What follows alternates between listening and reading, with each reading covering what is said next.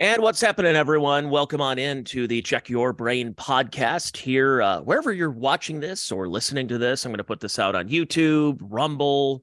It's going to be on Patreon at patreon.com/Tony Mazer. Go find Check Your Brain at locals.com. My name is Tony Mazer, and we are a couple of weeks into the baseball season. So, by the way, if you are following along for free on the free podcast, yes, I do some episodes. I talk about what's going on in the world. Last week's was on East Palestine, Ohio. So I'll get into some serious topics and others not so serious, like the state of Major League Baseball.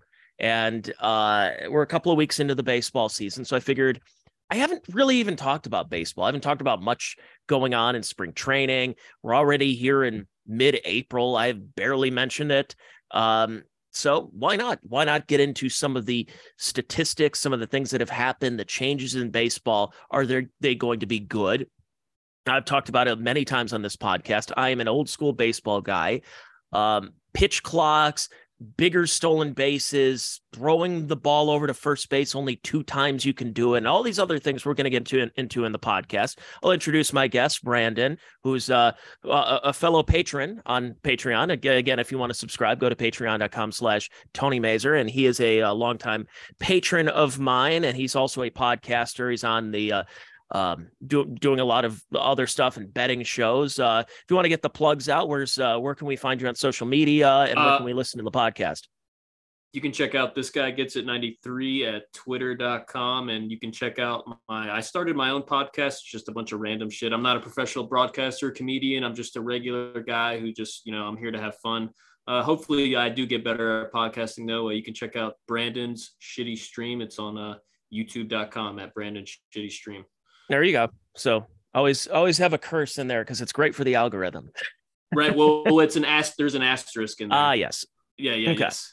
but we connected probably a year or so ago, and especially with love of baseball. If you're not watching on video, he's got his Yankees hat on. You've got I see in the background, is that Derek Jeter? Is that Yep. Is that like a big?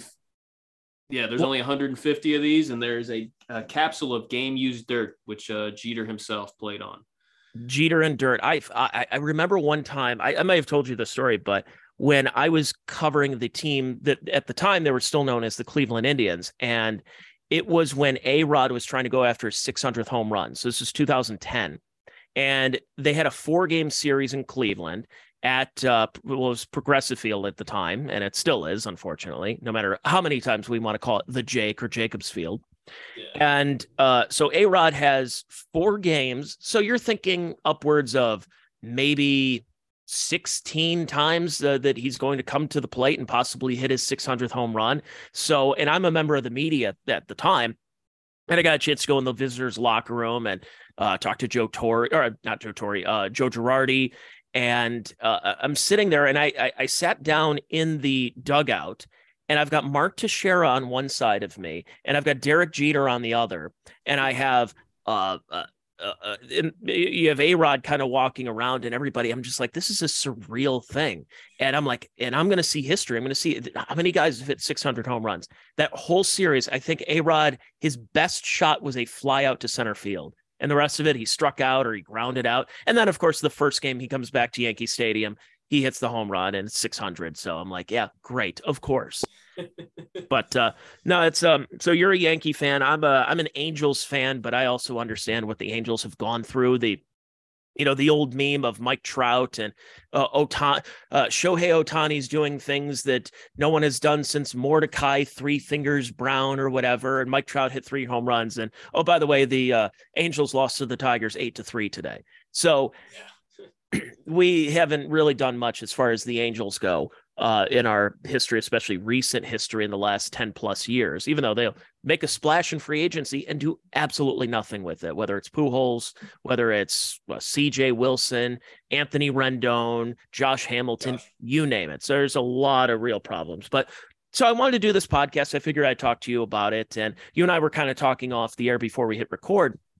about some of those changes, and one that you are a fan of because you get a chance to see a little bit more action, more baseball, is this pitch clock. So talk about what are your thoughts on how things have come about? Because they've had this soft pitch clock the last couple of years. They didn't really enforce it. And now the umpires are really paying attention, and you're seeing games get decided by this.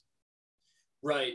Yeah, it's unfortunate. That itself is unfortunate. If it came down to a last strike or a last ball, and you got the winning run on third, that would be bad. But I do like the games being shorter. However, I'm like you. I'm an old school guy. The only thing I do I like the DH, and I kind of like the pitch clock. But as far as if the guy doesn't throw the ball in time, or the batter doesn't get ready in time, or he tries to call time, I'm not a fan of that. But I don't see any way around it.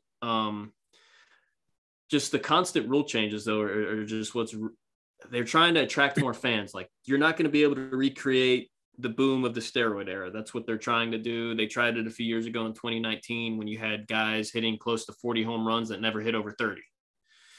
Like Gleyber Torres, Brett Gardner, guys like that, former Yankee guys that were just mashing the ball that year. The bigger bases, they want people to run on the base pass. I still think the stolen base, it is being utilized a little bit more because of the bigger bases. But before that, it was kind of dying out. You don't want to take the bat out of your number 3 or number 4 guy just because you wanted to steal a base. But well, that was let's get to a couple of more of those things. We'll kind of spread them out through the podcast here, because the pitch clock has been interesting. Because as I said, they soft launched it a couple of years ago. No one really enforced it. Now they're enforcing it. Right. It's changing games, and it's making the game shorter. But ultimately, let's be honest here. If you're under 30 and you're not really much of a baseball fan, and what kept you away was the length of games, I guarantee those people are not coming back to baseball, even if the games are shortened by anywhere between 5 to 30 minutes. What Rob Manfred, the commissioner, has done everything he can to ruin the sport, just gut it from the inside. And to think that millennials and Zoomers who are going to go watch a baseball game, all they want are home runs. Well, that's what happened a couple of years ago. In 2013, I remember Pedro Alvarez led the league in home runs for the Pirates. And I think he had like 35 or 37 home runs. All of a sudden, a couple of years later, they're setting home run records, like team records and league records, way past the steroid era. Is it because weight training is a little better? Is it guys are putting a little extra creatine powder in their soft drinks? Or are they dieting better than they used to in the past? Or did they do something to manipulate the baseballs? They tightened the strings inside where they are essentially super balls or golf balls that were coming off their bats. And then you're seeing home run records fall. And like you said, there are guys that normally, like I remember Elvis Andrus, who was a guy who may hit 5 home runs. I think he hit 25 one year.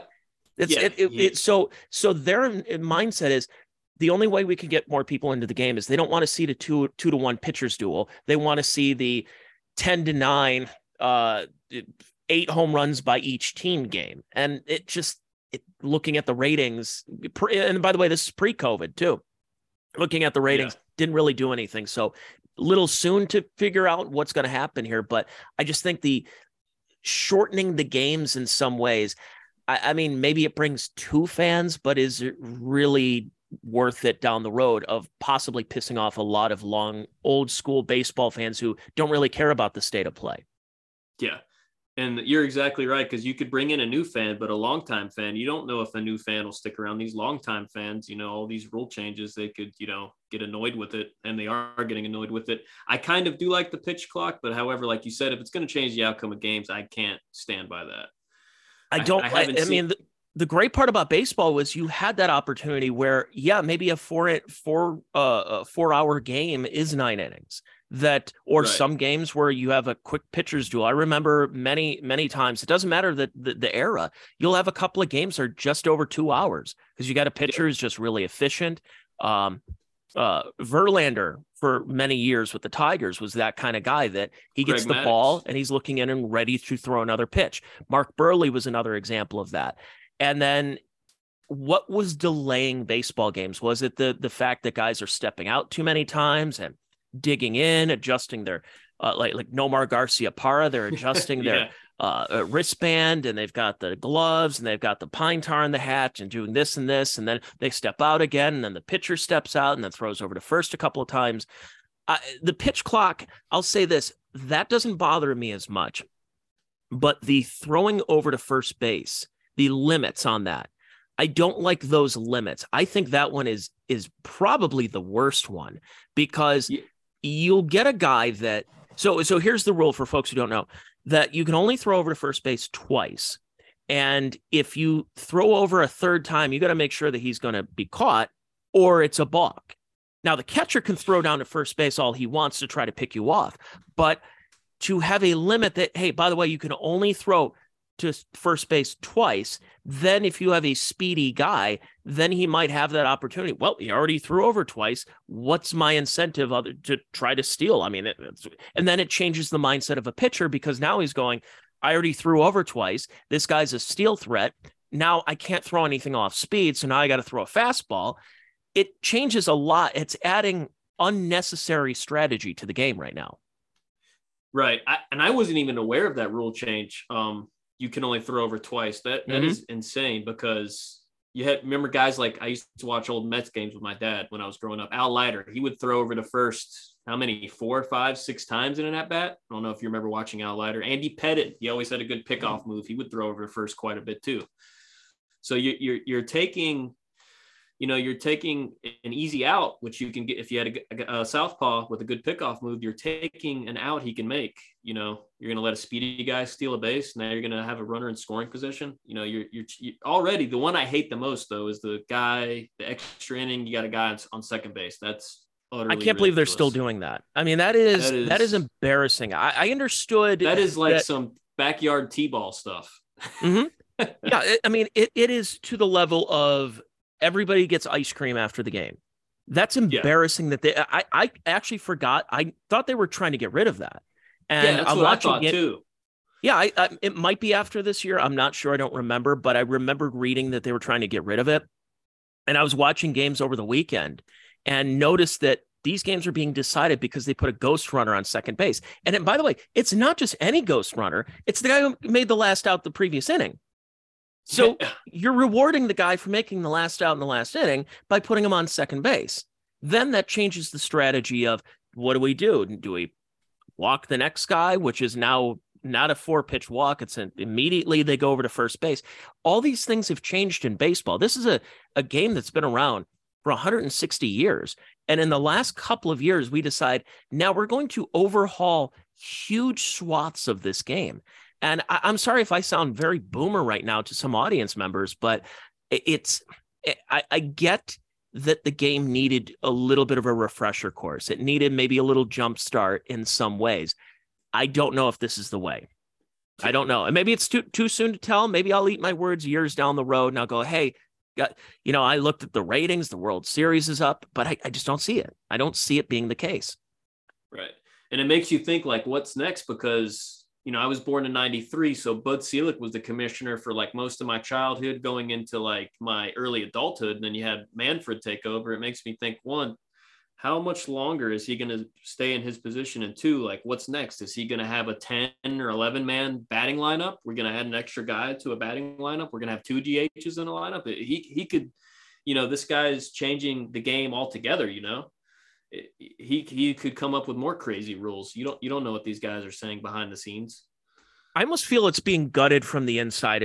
Baseball's being imploded, where you can have other sports go up against a baseball game. I mean, we've seen that. We're seeing that right now. The MLB and the NBA and the NHL playoffs are going up against regular season baseball. And if your town, like for example, I'm in Cleveland, and the Cavaliers are going up against, and the team once known as the Indians, now the Guardians. If there's a regular season game against Kansas City, or a Cavaliers playoff game, even if there's fringe audiences on both ends, more people and more TVs around town are going to be tuned into NBA. That's just what's going to happen in a 162 game season. That's where I'm wondering the next thing is, it's going to get dropped down to 140.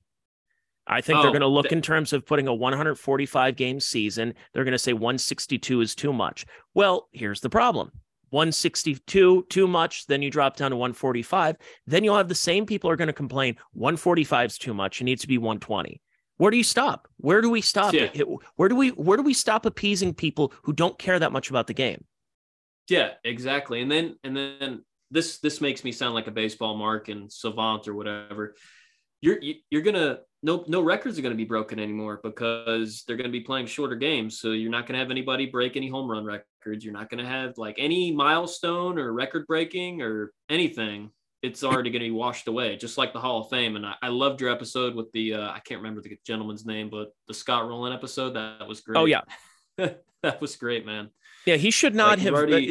Well, and like you said, that a lot of those records are just going to be absolute things of the past. I mean, clearly Right. Cal Ripken's. You talk about the unbreakable records. You have Cal Ripken's 2,000 plus game streak. It'll never be broken.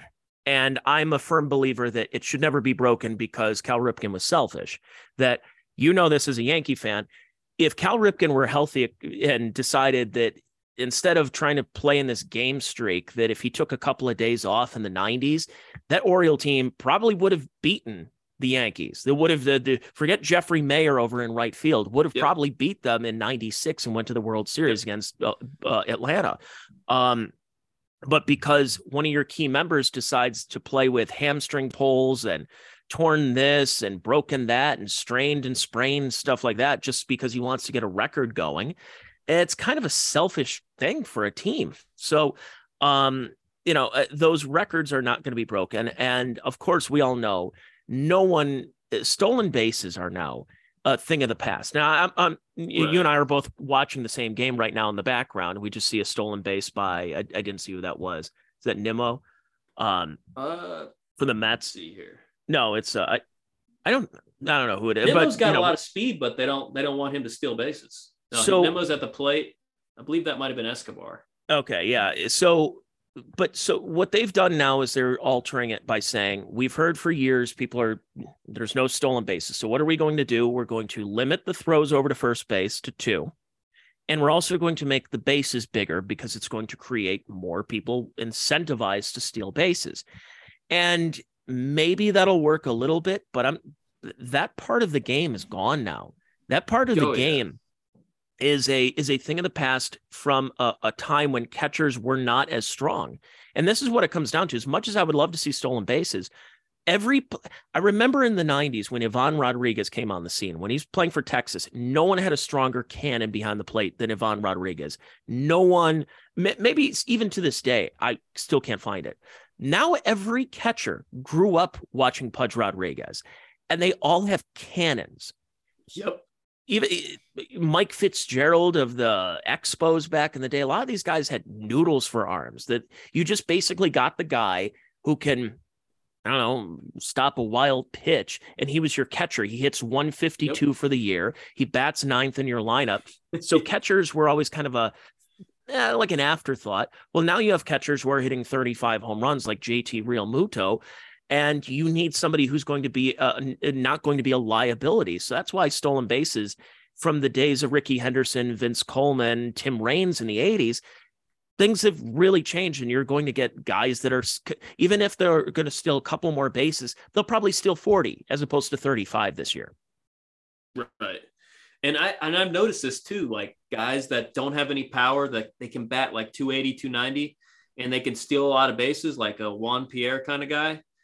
They might bounce around the league. They'll bounce around from team to team because the GMs, they look into sabermetrics. They're like, okay, this guy's a one-dimensional player. He hits singles and steals bases. Like they don't value small ball that much anymore. So you'll see guys like that. They'll be eventually designated for assignment and not in the league anymore. If they bat 250 and still steal a lot of bases, they don't want to keep them on as a pinch runner or a backup at all.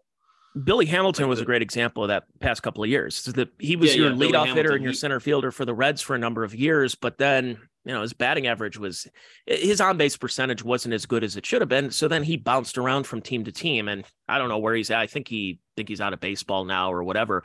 Yeah. But he was one of those guys that he's not going to hit you 300. Actually, nobody hits 300 virtually anymore.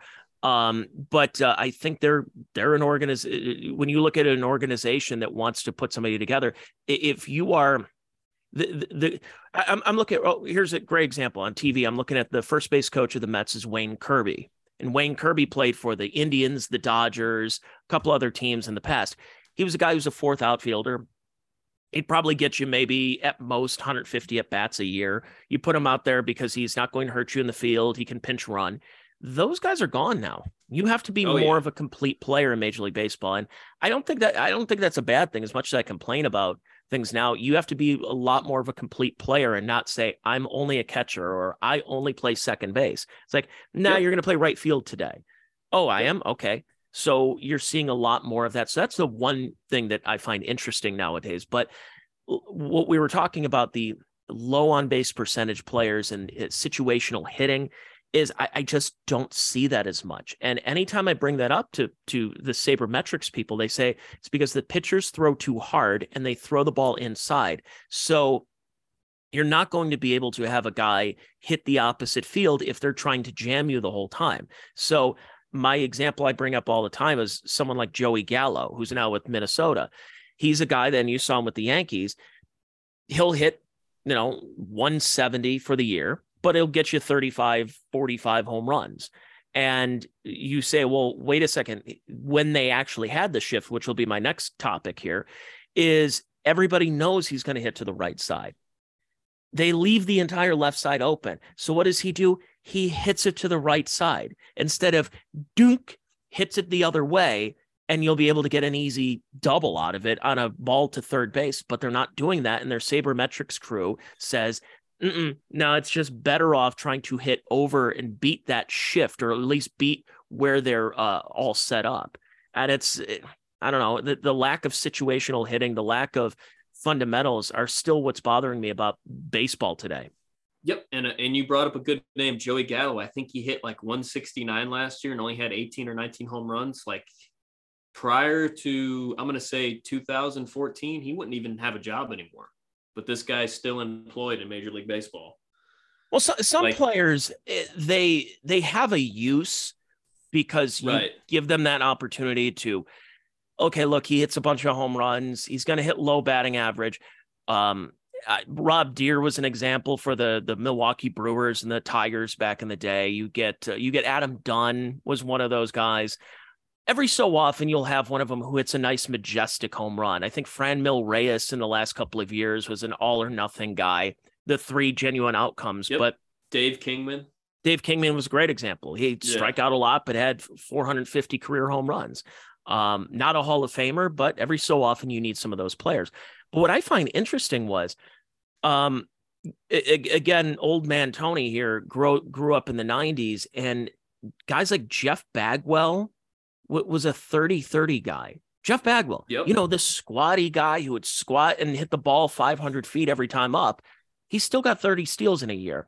You'd have, of course, Barry Bonds. You had Canseco. Canseco had a 40-40 year, of course. But he also had a 30-30 year later in his career.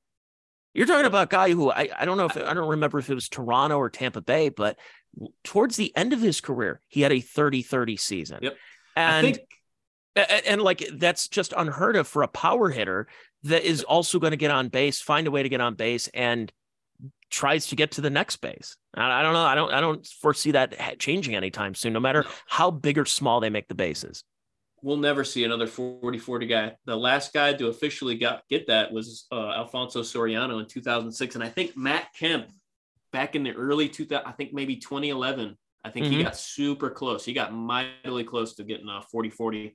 And Acuna is the only one who might do it if he stays healthy. He could possibly do it. That's the only guy I can see doing 40-40. I think Trout has the ability to do it, but he's not going to do it. No, he doesn't want to risk injury. Maybe Tim Anderson is another guy that has a potential, but I don't see him hitting 40 home runs. I see him being a 30-30 guy, but not 40-40. That's what's interesting. Or Julio Rodriguez, another guy that could be somebody to watch out for down the road. Good young player. So let's get to the shift. So I am somebody that I'm a firm believer in this shift, because if you are Joey Gallo, if you are some of these guys who hit to one side of the field, I think it should be free game to have everybody line up on that side of the field. I don't care. I would put the pitcher. If the pitcher was able to go anywhere near there, he would go on that side of the field. Well, they decided it's ruining baseball. Like, well, you set this precedent with all the sabermetrics and everything. You say that, launch angle, and our statistics show with the spray chart that he's going to hit over here. Okay, well then if he's going to hit over here, why not defend over there? Well, they've decided now, starting this year, that if you're a shortstop, you have to stay on the shortstop to third base side. And if you're a second baseman, you have to stay on your side of second base. You can shade, but you can't shift, I guess is what it is. So now we're starting to see a couple of more base hits up the middle because guys can only go so far over.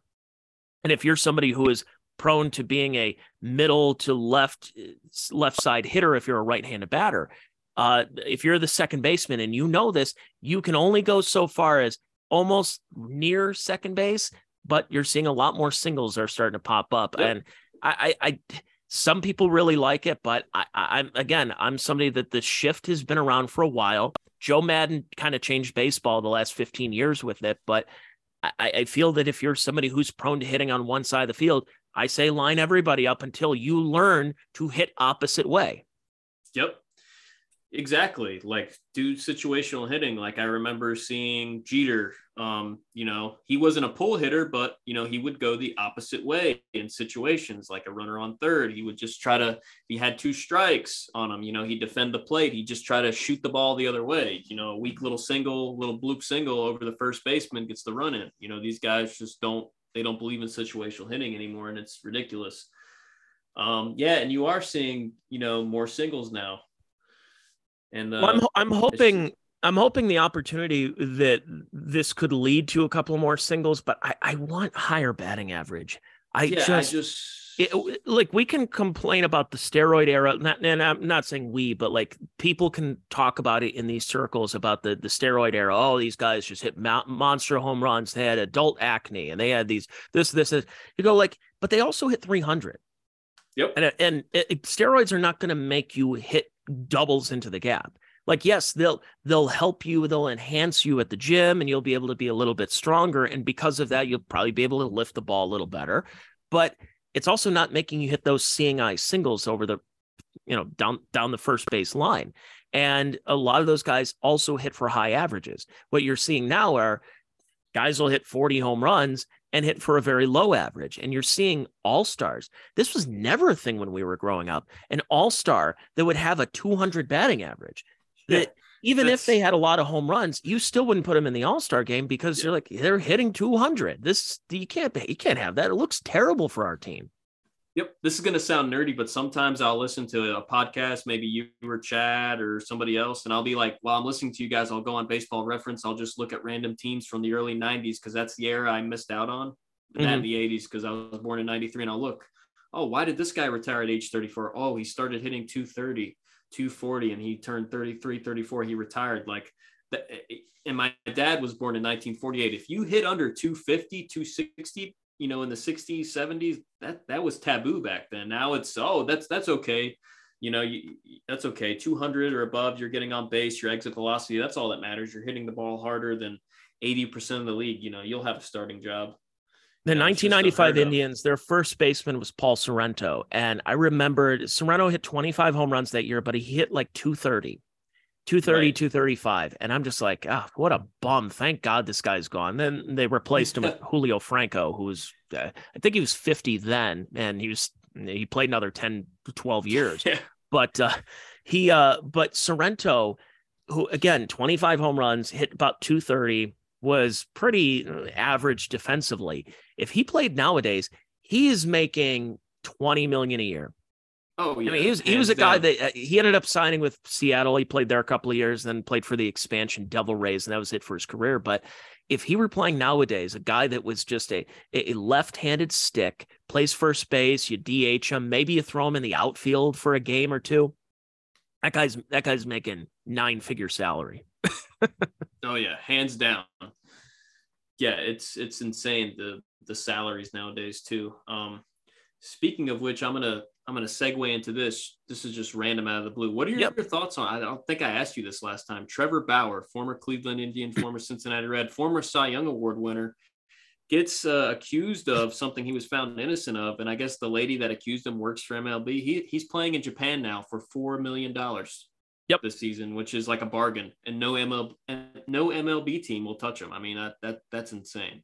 Yeah, so Trevor Bauer, I kind of saw the beginnings of much of his career in Cleveland. He came over from Arizona in a trade. It was a 3-team trade with Cincinnati, with Shin-Soo Choo going to Cincinnati for a year, and a couple other guys were moved around. I think there were a couple other. Arizona I forgot too, right? What's that?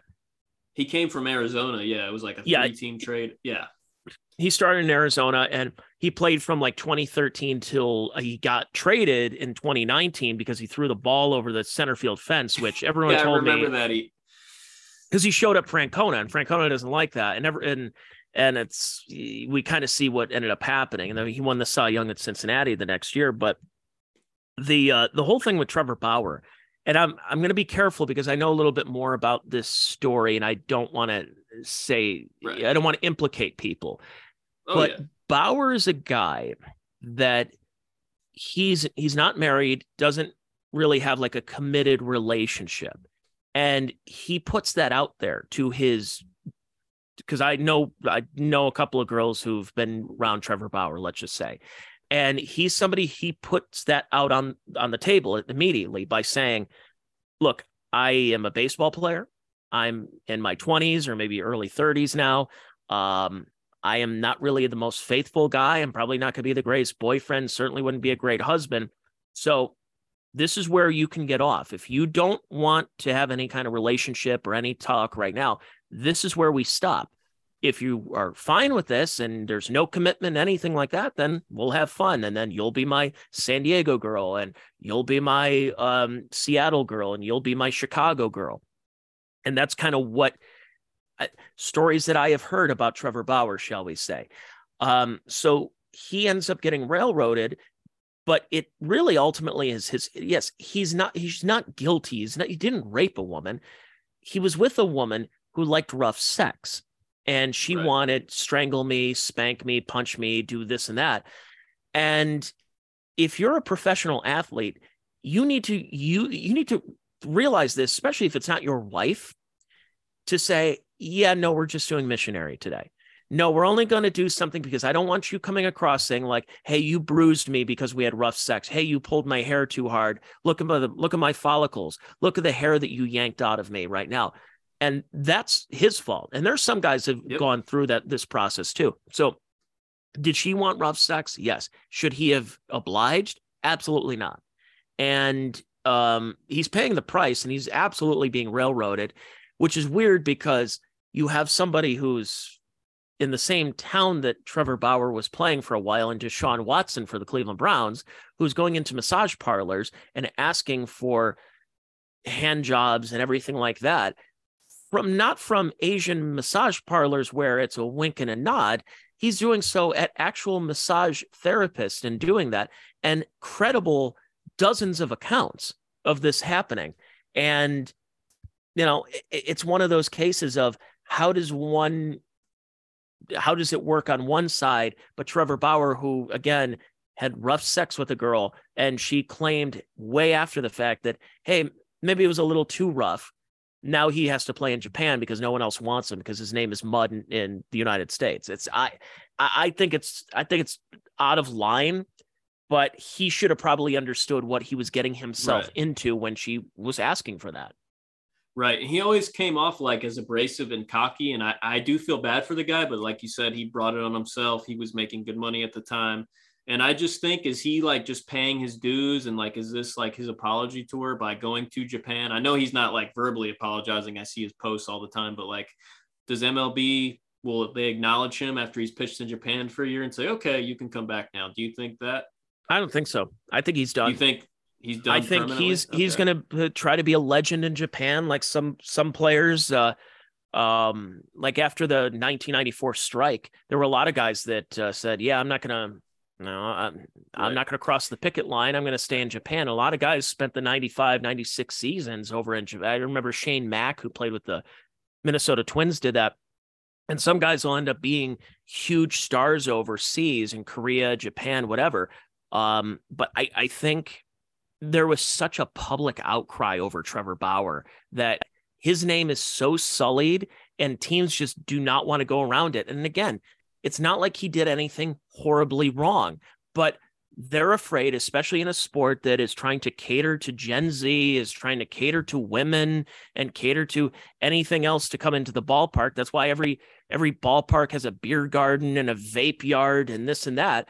So the last thing the Major League Baseball would want is a guy who has a rape threat around him, that there's going to be a huge protest. So I think baseball is just going to be like football can get away with it. NFL is like, oh yeah, we have 5 rapists on our team, and another guy ran over somebody drunk driving, and 2 guys murdered everybody. And it's like, but hey, as long as they're not kneeling for the flag on Sunday, the NFL doesn't really care, and they don't have to deal with the repercussions when it comes to public relations blowbacks. But MLB has to, and that's what they're afraid of. Right. And just going back to our rule changes, I just, I'm glancing over at this Padres Mets game. I'm looking at Buck Showalter, and I just realized this guy managed the Yankees in 1995. Before all this, he's been in baseball since the 70s. This guy was managing. He's probably the only current manager now that managed baseball in the mid 90s, and he's still managing. Like, I would love to Dusty Baker. Yeah, that too. I'm sorry, Dusty Baker. I would love to get those 2 guys and say, dude, what was it like managing in 1995 to managing now? Like, guys are being rewarded for pitching 5 innings. Oh, you pitched 5 innings. You threw 90 pitches. Great start. Like, it's just insane, man.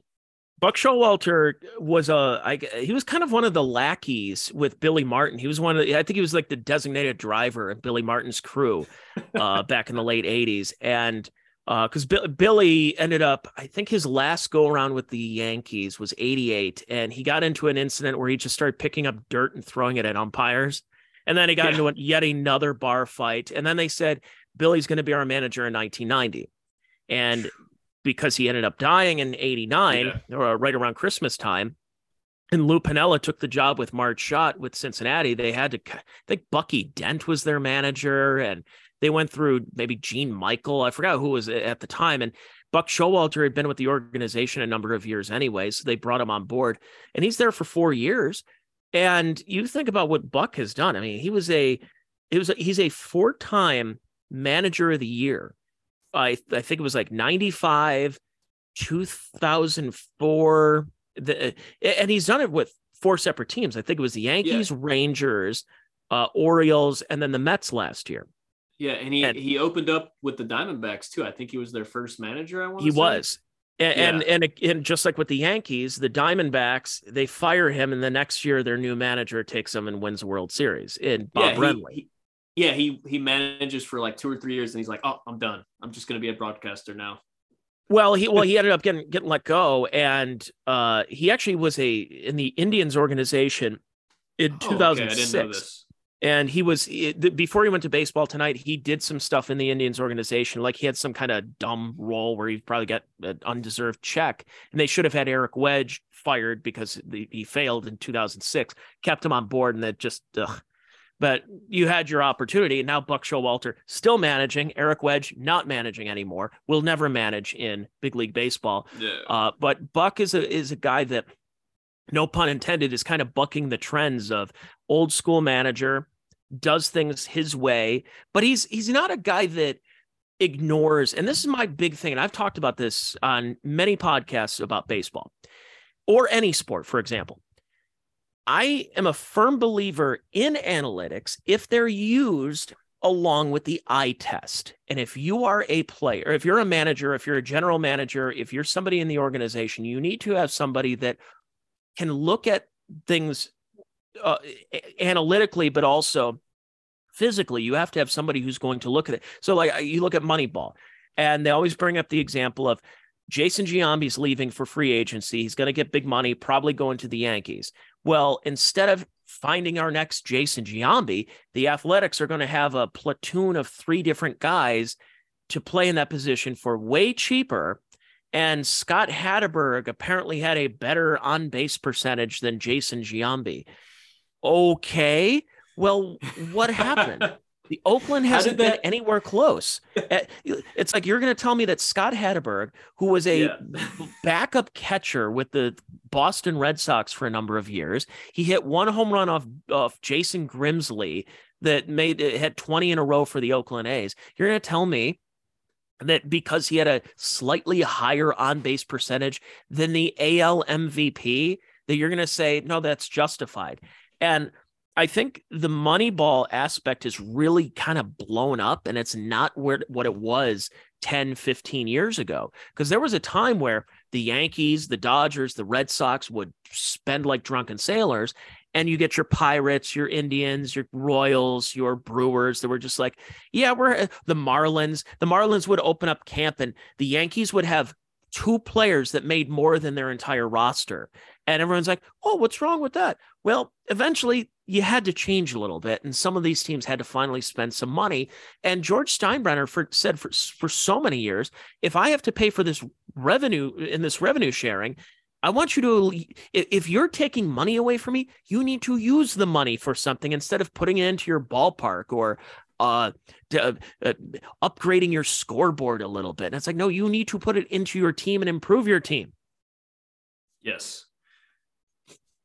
It's just, it's amazing when you think about the, how things, I mean, again, I keep comparing eras, and I'm hoping that the teenagers and the kids that when I was really big into baseball in the 90s and the early 2000s, that those are the kids of today that will be there for tomorrow and doing podcasts, or God only knows what platform is going to be around in the next 15 years, that they have an opportunity to talk about what's going on currently in baseball. But I do encourage a lot of people to go watch old films, to go watch all the old, if they're on YouTube, go look it up, find a year, and you'll at least find full-on games. You'll find a lot of these teams and the history. Look up the 1980s for baseball. There are 2 teams that you're going to hear about in the next couple of days that it is kind of a fascinating case, because the Tampa Bay Rays are, what are they, 10-0 right now as we record this? And that brings up another good point I want to say. They're jumbling the schedules now. Now divisional teams only play each other 12 or 13 times a year instead of 19 times a year. Which I agree with. On that.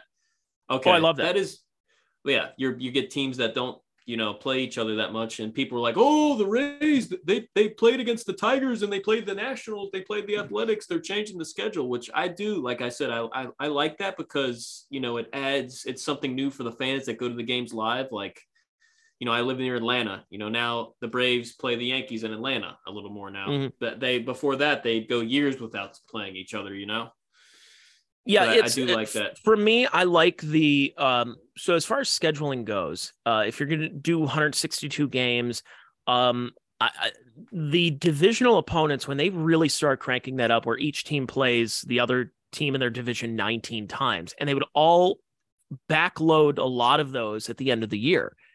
And especially if you're I don't know, I'm using like examples of lame teams that no one really cared about.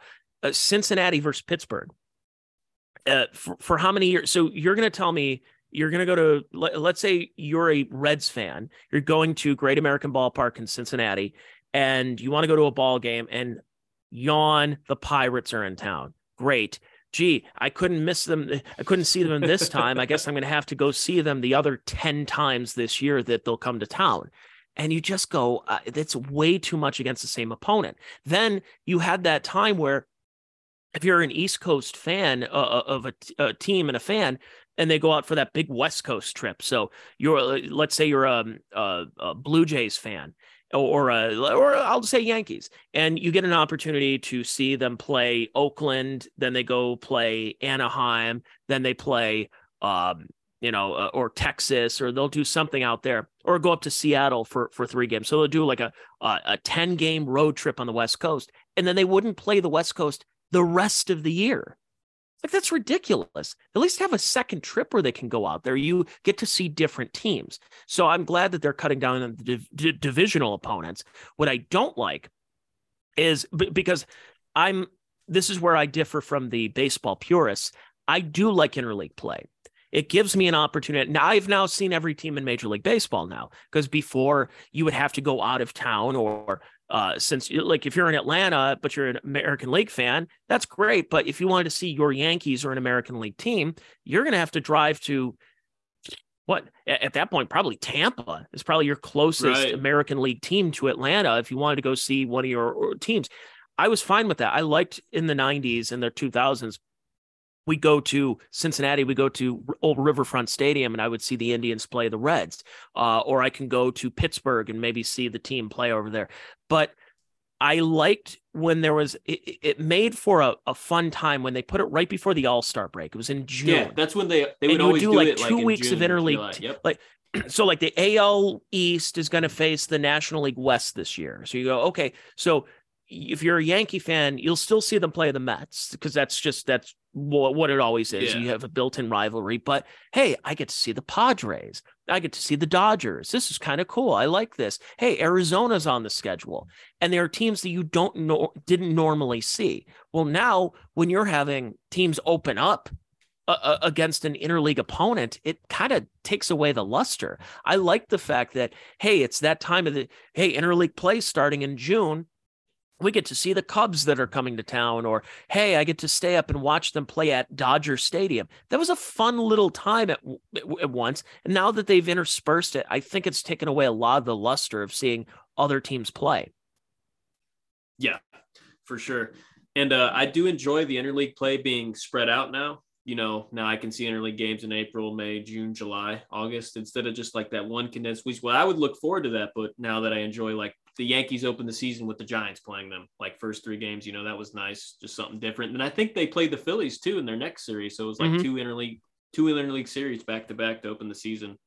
It's just weird, because it's kind of like how other sports do that. They do play every team because of just based on schedule and everything, but I don't know. I mean, I understand you don't want to see the same opponents over and over again, but I just liked it. It made something to kind of look forward to when you're getting to those dog days of the schedule, when you get to June, like, and you say, hey, the Marlins are coming to town. Let's go. I haven't never seen the Marlins. Like, I never got a chance to see the Montreal Expos. It would have been nice. Yeah. But yeah.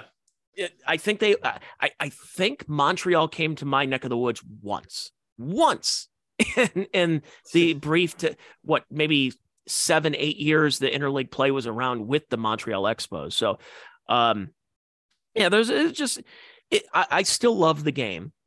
I love the game. Watching it now, I'll watch it after I get done with the podcast. I go back in time. I watch the games, like the 87 Brewers and the 82 Braves are the two teams that started the season 13-0. So Tampa is 10-0 right now as we're recording this podcast. They're trying to threaten for that. By the way, both those teams did not win anything. Atlanta did go to the playoffs, but they didn't really fare very well against St. Louis that year. And then that Milwaukee team, after they went 13-0, they went through a big slide, and they didn't really do much after that. So, okay, you start the season 10-0. That's not really indicative of what you're going to end up becoming. Oh, and Baltimore, by the way, I think they started the season in 1988. They were like 0-20.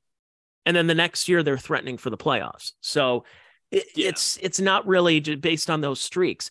The Indians a couple of years ago had that streak where they won 22 in a row. What did that get them? They got bounced by the Yankees in the first round, but by CC Sabathia, who was in his late 60s, was pitching and couldn't throw a fastball at all. His fastball was gone, and still beat the team that won 102 games and 22 in a row. So those streaks are not necessarily going to tell you what's going to be for the year, but it is nice when you start putting things in some historical perspective there. Yeah, it's good to see that, and it's good to. Now, do I think the Rays are going to make the playoffs? Potentially, yes. But typical Rays, they're a small money team, so they can't really do much at the trade deadline. If they do produce any superstars, they either trade them, or when they become a free agent, they let them go. So it's just, there's no real sustainability there with that ball club as far as like winning a World Series. And I remember when 2008, everybody was all excited. They had the new Rays logo. They're not the Devil Rays anymore. They were the Rays. They made the World Series. And they lost to the Phillies. And then after that, they've always been like a threat, to the Yankees. The Red Sox are terrible now. I don't know what's going on over there. just absolutely terrible. So I do think the top three teams are the Yankees, Jays, and Rays in that division. But yeah, like you said, 10-0, that's a good start, but it's a 162 game season. So anything could happen as far as that goes. When you look at how kind of the strength in Major League Baseball, I kind of look at the National League right now. I think it's a dogfight in the National League. I think you're looking at, the Dodgers are always around and very relevant, and you have just down I-5 with the Padres are a very solid team who spends a ton of money. The Mets have an incredible amount of money they pumped into this team, and there are so many expectations about the Mets. If the Mets, if they blow it again like they did last year, oh my God! I mean, well, Buck Showalter won't survive. Even if he did win the Manager of the Year last year, he's not going to survive if they don't. Yeah.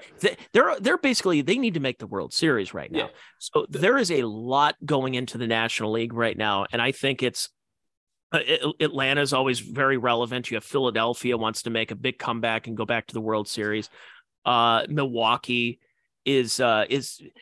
Milwaukee has done a good job of being pretty relevant in the last couple of years. I want to cut you off. I'm sorry, man. Yelich, that's another guy. He played during the Titan ball down era of 2019. He belted 44 home runs. I don't know if he won the MVP award. Look at his stats since 2019. Since that. Wait, who are we talking about? Christian Yelich. Oh yeah. People were comparing him to Trout. They're like, oh, this guy's up there. And then you go look at his numbers, 2020, 21, 22. It's lackluster. He couldn't stay healthy. He hasn't been able to stay healthy at all. And that's why they've been putting him at DH so they can give him some more added at bats and less strain on the body. It's going to be an interesting baseball season. I think last year was kind of fun. The playoffs, you were seeing some teams like Philadelphia. They love their sports, and it was nice seeing that Philly was kind of on fire last year with the Eagles being as good as they were, and the Sixers kind of bouncing back from years of irrelevancy, and Philly going to the World Series, and it was a fun time to see, and it's a fun time when you're around baseball. And I went to the playoff game last year in Cleveland when Oscar Gonzalez hit the walk-off home run. I was there. I saw the 15th inning when it was deadlocked at 0. There's nothing quite like playoff baseball, and especially when you're in a town that is prone to winning. The problem is, I think there are a lot of teams that are fine with being, I don't want to say, I've been saying relevant constantly, but I think Cleveland, Tampa, Milwaukee, they never go for it. They never go for it when they have the opportunity to, whether spend a couple of bucks for a free agent or they're just on the cusp. And if you're an organization, I think if you're a town like Tampa that has never, they've been to 2 World Series, but they haven't won. If you're Milwaukee, outside of Giannis and what the Bucks have been doing recently, Milwaukee has barely made the playoffs, has barely been a blip on the national radar. Cleveland has had the longest drought as far as winning a championship, and that's 75 years this year. What would you rather have? Would you rather have 10 straight years of making the playoffs? And I'll ask you this. You're in Atlanta. If you're an Atlanta Braves fan, what would you rather have? It would 14 straight years of making the playoffs and hoisting that National League East Division Championship pennant, or would you trade a couple of those for a couple of extra championships? How do you have Maddox, Glavine, and Smoltz, Fred McGriff, Chipper Jones, Marquise Grissom, all these great players, and you won 1 title out of it? And I'm wearing a Rich Stadium t-shirt as we record this podcast. Buffalo Bills, 4 straight Super Bowls, didn't win. So you go, okay, that was great. There were fun times, Jim Kelly, everything. But would you have traded one of those for a championship? Look at Kansas City. The Royals have done nothing for years, but they won their World Series, and they can they'll always look back to 2015 and say, hey, what about the current team? It's like, wasn't 2015 cool? Wasn't that a great time? Yeah, but what about the current team? We need to look in terms of building but 2015. Do you remember where you were when Wade Davis threw that pitch and strike? It was amazing. We had a great time. Yes, but what about the current team? I'm telling you, Lorenzo Cain, Hosmer, Moustakas, Alex Gordon. Yes, but what? That's what you do. Or if you're Florida Marlins with Wayne Huizenga, they went all 97 and 03. And they did a fire sale like a year or two after each championship. after each one. Yeah, Derek Lee, Juan Pierre, Luis Castillo, Mike Lee, Josh Beckett, AJ Burnett, Dontrell Willis, Hall of Famer that's playing right now. He's a lock for the Hall of Fame. Miguel Cabrera. He had all those guys playing. And then they rebuild the next year, and Marlins haven't even been close to the playoffs since then. So I think if you're some of these organizations that you've been on playoff droughts or you've been on World Series or championship droughts, I think you have to make some kind of move and go all in. If you're not willing to do that for your fan base, then what are we doing here? What are we doing here? You just would rather win a bunch of games and make playoffs. And I just think at the end of the day, some teams just make those mistakes so they can create, I don't know. Like, again, I love the 90s Indians, but I look at them as they were losers. They didn't win. They went to two World Series. That was great. I had a great 95 Indians are still my favorite team ever. The 97, I was there watching. I didn't go to any of the games, but I watched every single pitch from those playoffs. Sandy Alamar's home run over the right field fence off of Mariano Rivera, the missed suicide squeeze attempt by Omar Vizquel that scored Marquise Grissom. Game 7 of the World Series and Jose Mesa. I watched all of that. And it was fun. I loved those times. But I would have traded any one of those years just so I can get that one championship. And no, just not happening. For sure. In 2009, I was 15 years old. I watched every single inning and out of that 2009 Yankees playoff run. People say, oh, A-Rod was terrible in the playoffs. Yes, he was, except for that one year, 2009. He was like magic. I'll never forget Johnny Damon stealing 2 bases, in between pitches because Robbie Cano, going on. Yeah, I'll take that Yankees team over the current Yankees team. Like that lineup you just mentioned, you were sitting around A-Rod, Teixeira, Jeter, Cano, like those guys all could hit, and they all hit for average.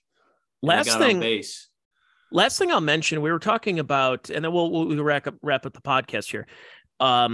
The records that are not going to be broken. And Miguel Cabrera last year hit his 3,000th hit. Has 500 plus home runs. Like you said, locked for the Hall of Fame, has an over 300 batting average for his career. Unbelievable career.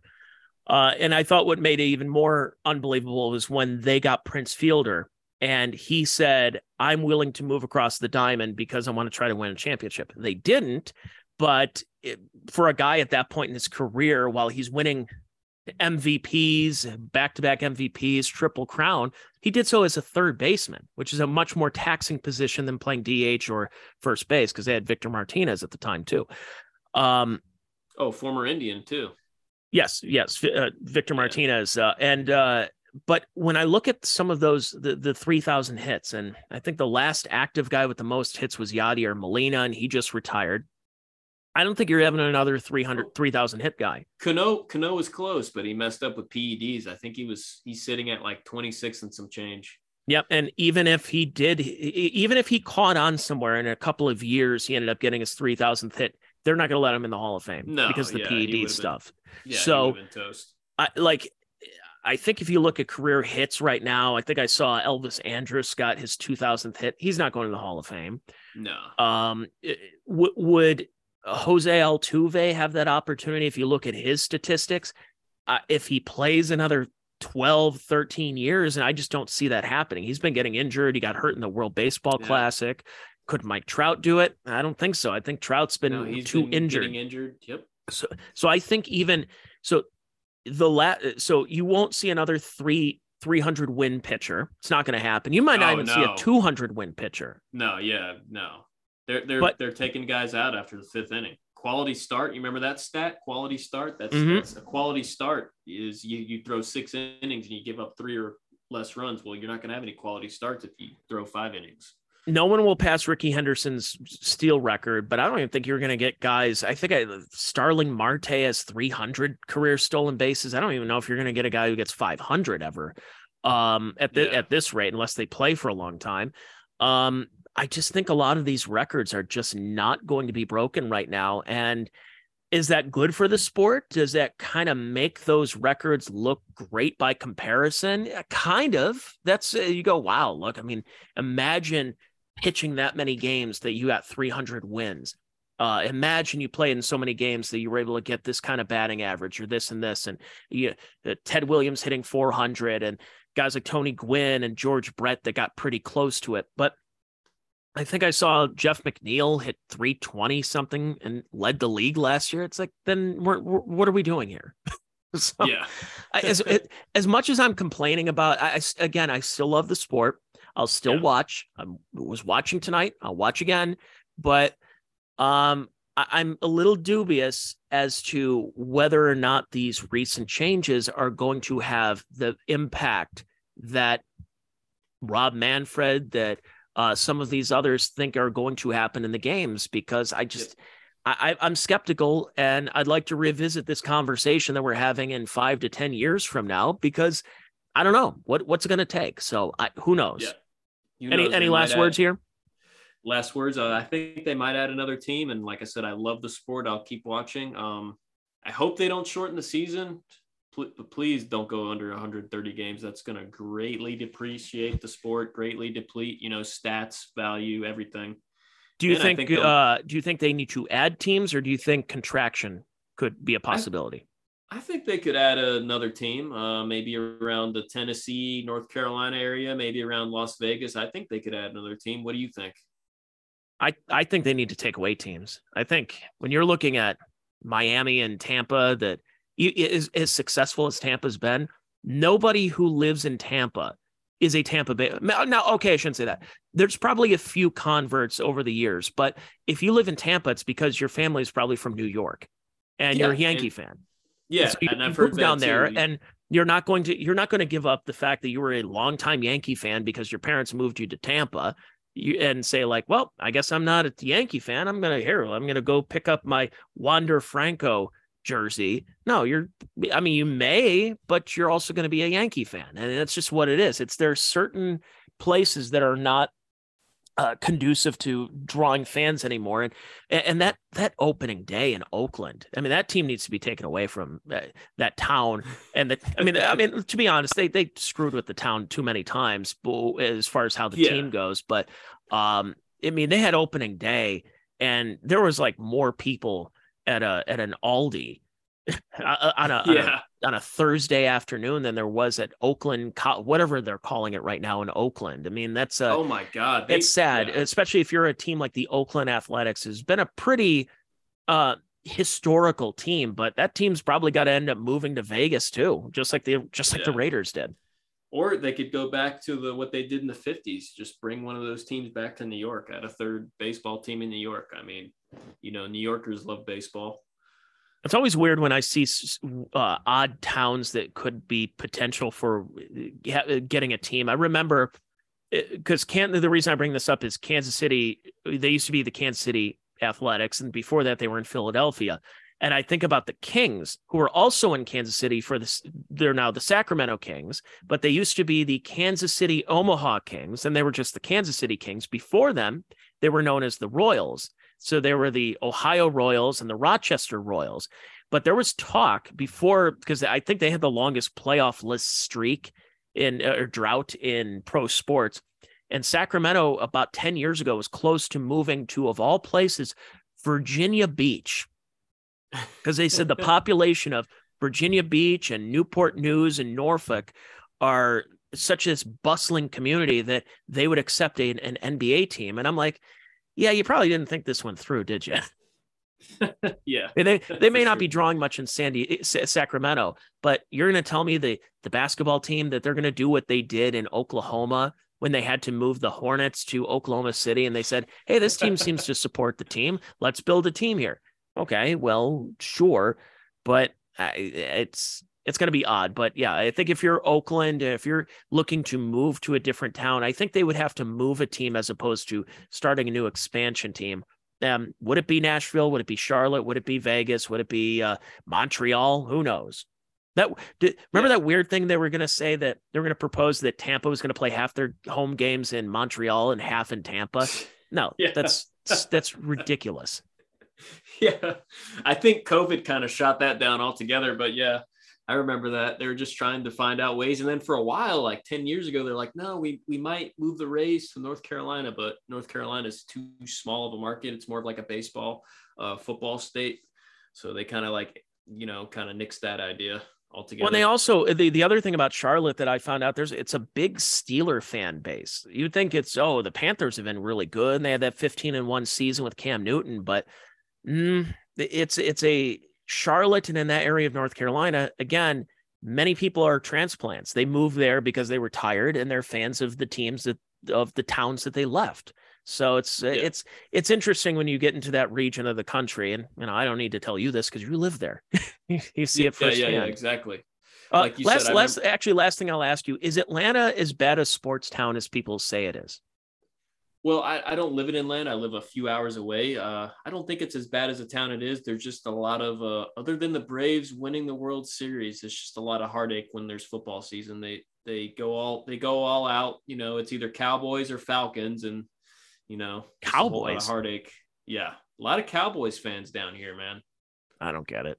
I just remember in '95 when David Justice was ripping on the fans and saying that they're sitting on their hands while up in Cleveland. It's like, we're winning the World Series here, and you guys are just like, yay, and tomahawk chop, whatever. Yeah. But I've heard that for years that Atlanta had been kind of a lame sports market. I mean, they lost 2 hockey teams.